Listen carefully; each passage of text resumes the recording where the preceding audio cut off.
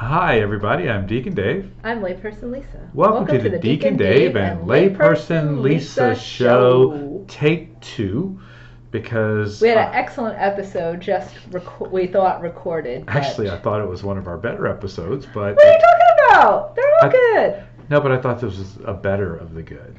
Well, Deacon Dave, why don't you start off by showing everybody what page we're on? Okay, page 45, episode 8. Okay, and the title for this is, What Does It Mean to Be a Religion of the Word? And I think you have some wisdom from Pope Benedict to share with us. The 16th, yes. The 16th. Here's the quote in the book. It says, Being Christian is not the result of an ethical choice or a lofty idea, but the encounter with an event, a person, which gives life a new horizon and a decisive direction. Okay, so like we just talked about in the question from the last episode, if we are truly in relationship with Jesus, then we are going to see new horizons in our life, and the Lord, over whatever time He feels like, will give us some decisive direction when He's ready. Yes, exactly. So the author talks about the fact that Christ did not come to abolish religion. Okay, He did establish the church with His promise to Peter that on this rock I will build my church. Yes.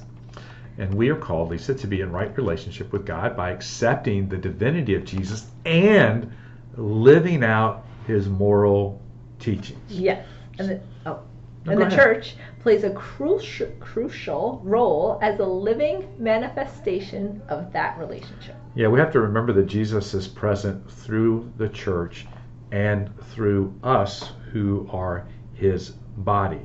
And we can often, and I saw this and we talked about this in the retreat today, we can often treat Jesus as if He's dead and gone. But the reality of it is He is very much still alive on this earth, and especially through the church, which is the body of Christ. We have to live as a redeemed people. As a resurrected people. Not in the tomb. Yeah, and in the episode that got deleted, I'll just go ahead and repeat the story. So yes. I mean, look, we have to be in a relationship, first of all, Lisa, with God and with one another. Yes. And we have to remember, as God said in Matthew 28, that He is with us always to the close of the age. Right. But if we are going to live as people who are resurrected and redeemed by Jesus, then we need to participate in the ongoing mission of Christ in everything that He's calling us to do. And recently, I've been asking people to do things, and I keep hearing no. And I looked at some people yesterday when they said that, and I said, do you know what I hear when I keep asking everybody to do things? I hear no. And I think it was a little bit sobering. What they're going to do with it, I don't know. But I think so often our answer as members of the body of Christ is that we're too busy and that we have other priorities. And, you know, just because somebody's asking you to do something, there are different levels of commitment. Yeah. Right? But your first answer is like, no.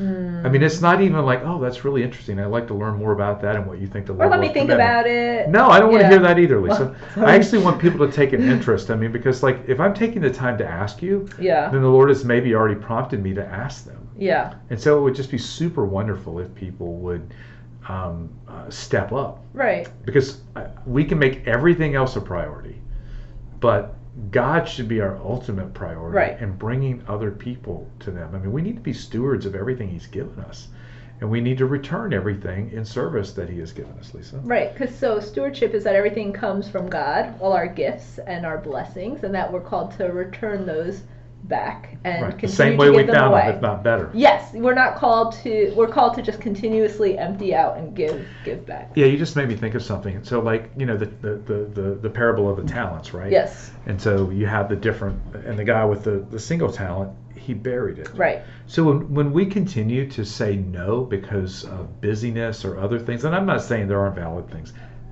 don't go over the deep end here, people. But I am saying that our first answer a lot of times is no. We're not even giving any consideration to how God might want to move and work through that so often. Okay, now there are a lot of people that do say yes, so don't get me wrong, but there have been a lot of no's lately. But if you bury that talent and you're not doing anything with the gifts that God has given you, especially when God is asking you, then you're that single talent. They're not going to multiply. Right. Yeah. Doesn't do any good.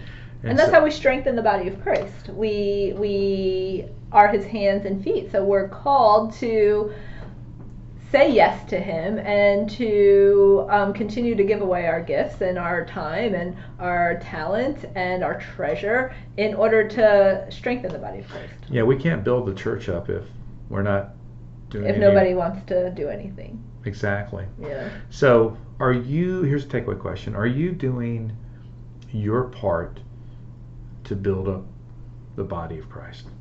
I'm Deacon Dave. I'm lay person Lisa. That's who you are. That's We'll see you next time. Bye. Thank God it was